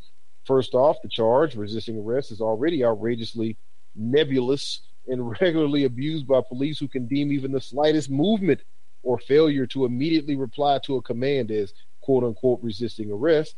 He goes on to say, I knew a man who had a police dog biting him all over his body, including his genitals, who was then charged with resisting arrest because he did not remain calm and still.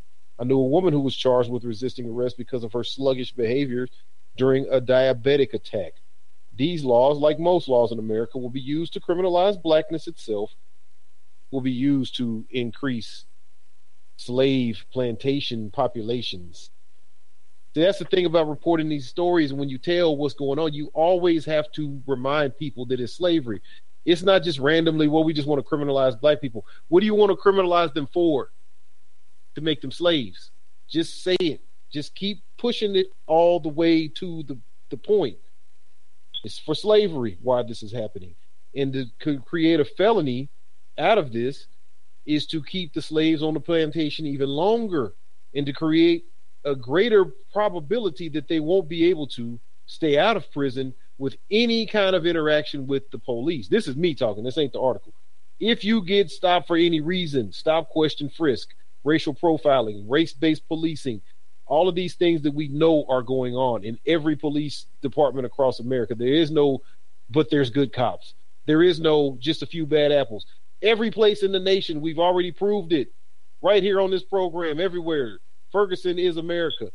Every place is racially profiling. Every place is race-based in their policing. Every state has been proven right here on this program over an entire year's worth of programs. We covered 50 states in 52 weeks. We talked about it every week. Every state has less number of black people in the state and exponentially larger numbers of black people in the prisons. So this is obviously what's going on. When you create a felony, we talked about how it's 97% of all federal and state convictions in America come by plea agreements. These are people that are arrested, who cannot fight charges, who do not have any money, who are facing the police officer, the court officers, the bailiffs, the court clerks, the judges, the prosecutors, the friends of all these people, the political establishment. Everybody is going against that one guy or girl or child who gets charged. And now all they got to do is look you in the eye and say you resisted arrest, and there's a felony. So welcome to America. And it didn't take Trump to do it. And, you know, like Sandra Bland, we all know the story of Sandra Bland. Mm-hmm. She would have been facing 10 years in prison. Yes. Yep. But that wasn't good enough. Was to give her 10 years. They went ahead and murdered her. So this is what you're up against. This is the direct result of slave catchers unions. This is the direct result of heightened resistance to slavery, even if the people don't know that's what they're resisting.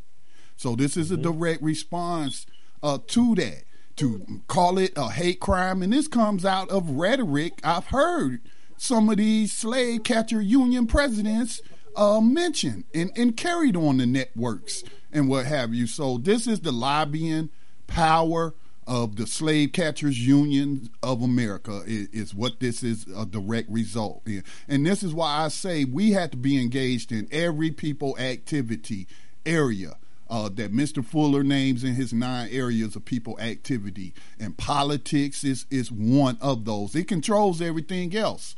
And so they use economic power through their I think the largest one has 300,000 members. They all pay dues. And then they have money to lobby these politicians and buy them gifts or dinners or however they do it. And that is how they are able to get such laws in place. And Louisiana enslaves more people on the planet per square mile, per capita, than any place on earth. I don't care. You could talk all day about how bad North Korea is. You can talk all this junk about Cuba. You could, point at Russia, since that's seen to be in vogue right now. Let's blame Russia. Let's red bait. But none of those countries combined. Look, China. How many times do we have to say? How many people in China? What's their population? Over 1 billion? 2 billion?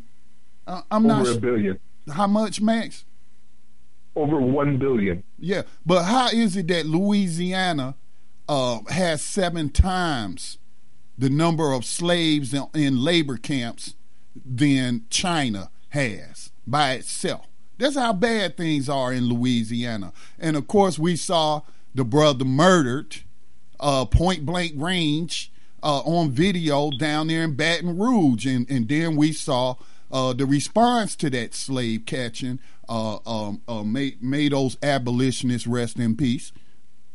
So this is a direct result of lobbying of the slave catchers. So resisting arrest as a hate crime? How is that? Maybe I don't want to be a slave and it ain't got nothing to do with me hating a slave catcher trying to put me into slavery. I'm just trying to escape.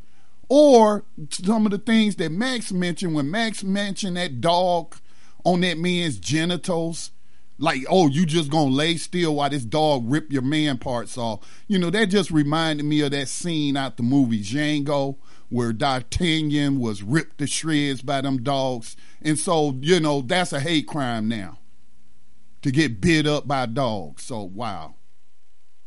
Yep, that's step one. 2 parts or 3 parts that I wanted to show you how these things are working and coming into play, so these laws can work together to create not just an advanced black code, but an advanced rainbow code, because anybody can get caught in these now, including white America. The other one is the law that's coming out of Tennessee, and this comes from The Intercept, and it says, update. Lawmakers in 10 states have proposed legislation criminalizing a peaceful protest. Now, let me put this into perspective. You just heard that resisting arrest will get you 10 years in prison and is considered a hate crime, right? Now, why would you resist arrest? The only reason you would resist arrest is if your life is in danger or your rights are being violated unjustly. For instance, your right to peacefully protest. So this comes out of, I said, the Intercept, and I'll read some of it. It says, over the weekend, millions of demonstrators took to the streets across the country to mobilize against the new president and his agenda, assembling in a national turnout that organizers call the beginning of a reinvigorated protest movement. But in states home to dozens of Saturday's demonstrators, Republican lawmakers are moving to criminalize and increase penalties on peaceful protesting. Last week, I reported that such efforts were afoot in 5 states, in Minnesota, Washington State, Michigan, and Iowa. Republican lawmakers have proposed an array of anti-protesting laws that center on stiffening penalties for demonstrators who block traffic. In North Dakota, conservatives are even pushing a bill that would allow motorists to run over and kill protesters so long as the collision was accidental. Similarly, Republicans in Indiana last week prompted an uproar over a proposed law that would instruct police to use any means necessary to clear protesters off a roadway, meaning that they could shoot you to kill you if you block a road. And of course, there's another law coming out, which is something I'm adding to the story so you know it, that where, as I just mentioned, they can kill you now, right, to kill you as a protester. So over the weekend, readers alerted me to 2 additional anti-protesting bills, both introduced by Republicans, that are pending in Virginia and Colorado.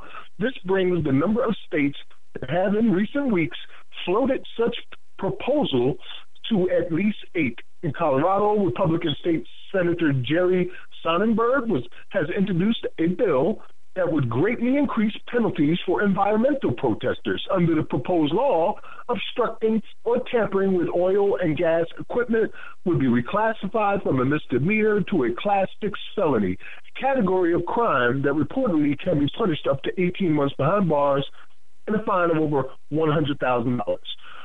You can read the rest of this story at New Abolitionist Radio on our Facebook page and go through it at your leisure.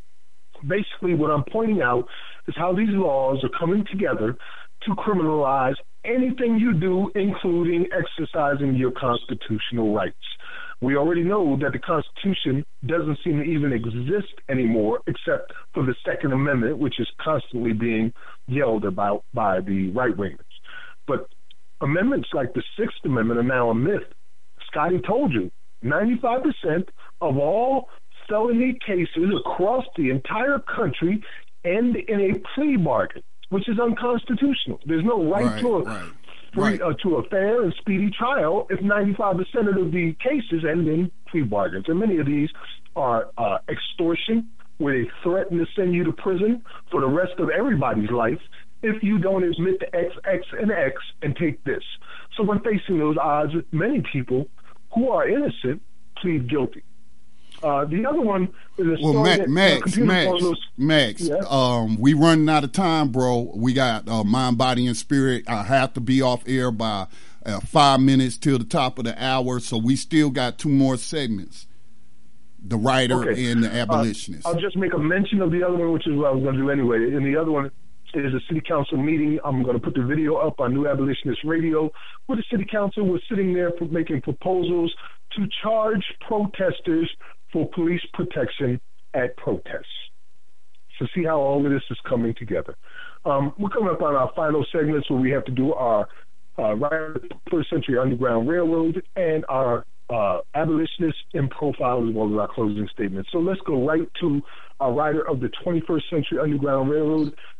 Johanna, I'm going to have to reach out to you again, brother. I'm having some serious issues with my computer. If you can get our writer off New Abolitionist Radio there, I would, and maybe read it for the people, I would appreciate it. For those that are new listeners, Johanna and I have been bouncing this back and forth because it's probably one of the saddest parts of what we do.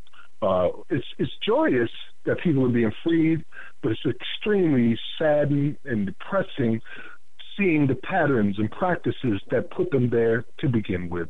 The illegal activities, the prosecutorial misconduct, the misrepresentation or lack of representation, and all the way up to falsifying information or holding back information for no other reason than a prosecutor who wants a 95 or 98 or even 100% prosecution record so they can move up the scale of importance to things like governor. Yep. Brother Jerry Hartfield, he's home now. He's our rider of the 21st Century Underground Railroad. A Texas inmate who was in prison for 35 years while waiting for a new trial after a court overturned his murder conviction should be set free, according to an appellate court.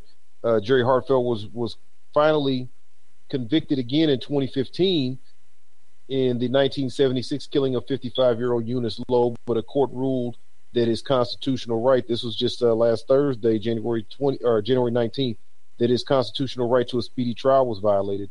The Court of Appeals for the 13th District of Texas reversed the conviction and ordered that the case against Hartfield, now 60, be dismissed. This is a form of genocide when you take young people off the streets and they can't make children because you got them in prisons. The state negligence in this case created a criminal justice nightmare for Hartfield and the system at large, as he sat in custody of the Texas Department of Criminal Justice for 32 years without a conviction. Shout out to Khalif Browder, 3 years, got out and couldn't take it. So you see, this is all throughout the system. The panel wrote that, adding that later that his release was only a remedy. We are deeply mindful that our conclusion today means that a defendant who may be guilty of murder may go free. It was not clear Friday when or if Hartfield could be released, or if the state would appeal the decision to the Court of Criminal Appeals, which is Texas' highest court. Phone message left with the spokesman for the Texas Attorney General's office was not immediately returned. Hartfield originally was sentenced to death in the slaying of Lowe, a bus ticket saleswoman in Bay City, about 100 miles southwest of Houston. A jury heard testimony that Lowe had been beaten to death with a pickaxe. Some of her valuables had been stolen and her body was sexually abused. But that conviction was thrown out on appeal because of a problem with jury selection, and a retrial was ordered. In 1983, Governor Mark White commuted Hartfield's death sentence to life in prison in an effort to avoid retrial. The courts recently found the sentence had already been overturned and vacated by the time he issued the commutation. Hartfield's attorneys tried to have the indictment set aside before his 2015 retrial, but the lower court denied his claim he had been denied a speedy trial, saying he had failed to raise the issue for more than 23 years. Jury subsequently convicted him of a lesser murder charge and sentenced him to life in prison. One of his attorneys, Jeffrey Newberry, said Friday he didn't know whether Hartfield knows about the decision yet. He said he's requested a phone call with Hartfield, who's at the state's All-Red unit in Iowa City near the Oklahoma border. Things that happened in this case: critical evidence was lost, the murder weapon was lost, the vehicle the state alleged he took was lost a long time ago. These are the reasons we have a Sixth Amendment right to a speedy trial. The framers realized that your ability to defend yourself diminishes as time passes. We are very happy with the court's decision, but it's definitely a tragedy that it took 30 years. So shout out to Jerry Hartfield. Peace to your brother. You made it back out, a rider of the Underground Railroad in this 21st century. Welcome home. Salute, brother. Welcome, freedom. Welcome home. It's just sad, like I said, and Johanna and I try to pass it back and forth so we don't have to carry that on our hearts, just reading the words aloud. It's so terrible. We're going to skip our doing the abolitionist and profiles. Oh, no, we not, Max. No. I already got it ready. We going to read it. You already got it ready? Yeah. Okay, great. So then we're going to go into our next segment, which is our abolitionist in profile. All right. I'm skipping the music for the sake of time, but our abolitionist in profile is Ava Marie DuVernay, born August 24th, 1972, is an American director, screenwriter, film marketer, and film distributor. At the 2012 Sundance Film Festival, DuVernay won the Best Director prize for her second feature film, Middle of Nowhere, becoming the first African-American woman to win the award. For her work in Selma, DuVernay was the first black female director to be nominated for a Golden Globe Award. With Selma, she also was the first black female director to have her film nominated for the Academy Award for Best Picture, though she was not nominated for Best Director. In July 2016, the New York Film Festival made the surprise announcement that 13th, a documentary directed by DuVernay, will open the festival. Until the announcement, no mention of the film had been made by either DuVernay or Netflix, the film's distributor. The 13th is a 2016 American documentary by director Ava DuVernay centered on race in the United States criminal justice system. The film is titled after the 13th Amendment to the United States Constitution, which outlawed slavery unless as a punishment for crime. DuVernay's film argues that slavery is being effectively perpetrated through mass incarceration. 13th has garnered acclaim from film critics and was nominated for an Academy Award for Best Documentary Feature at the 89th Oscars on what is the date? On September the 25th, 2016, Ava DuVernay tweeted, "Everyone knows that slavery was abolished after the Civil War. Everyone is wrong. We at New Abolitionists salute abolitionist Ava DuVernay." Salute, sister. Indeed. Salute. Indeed.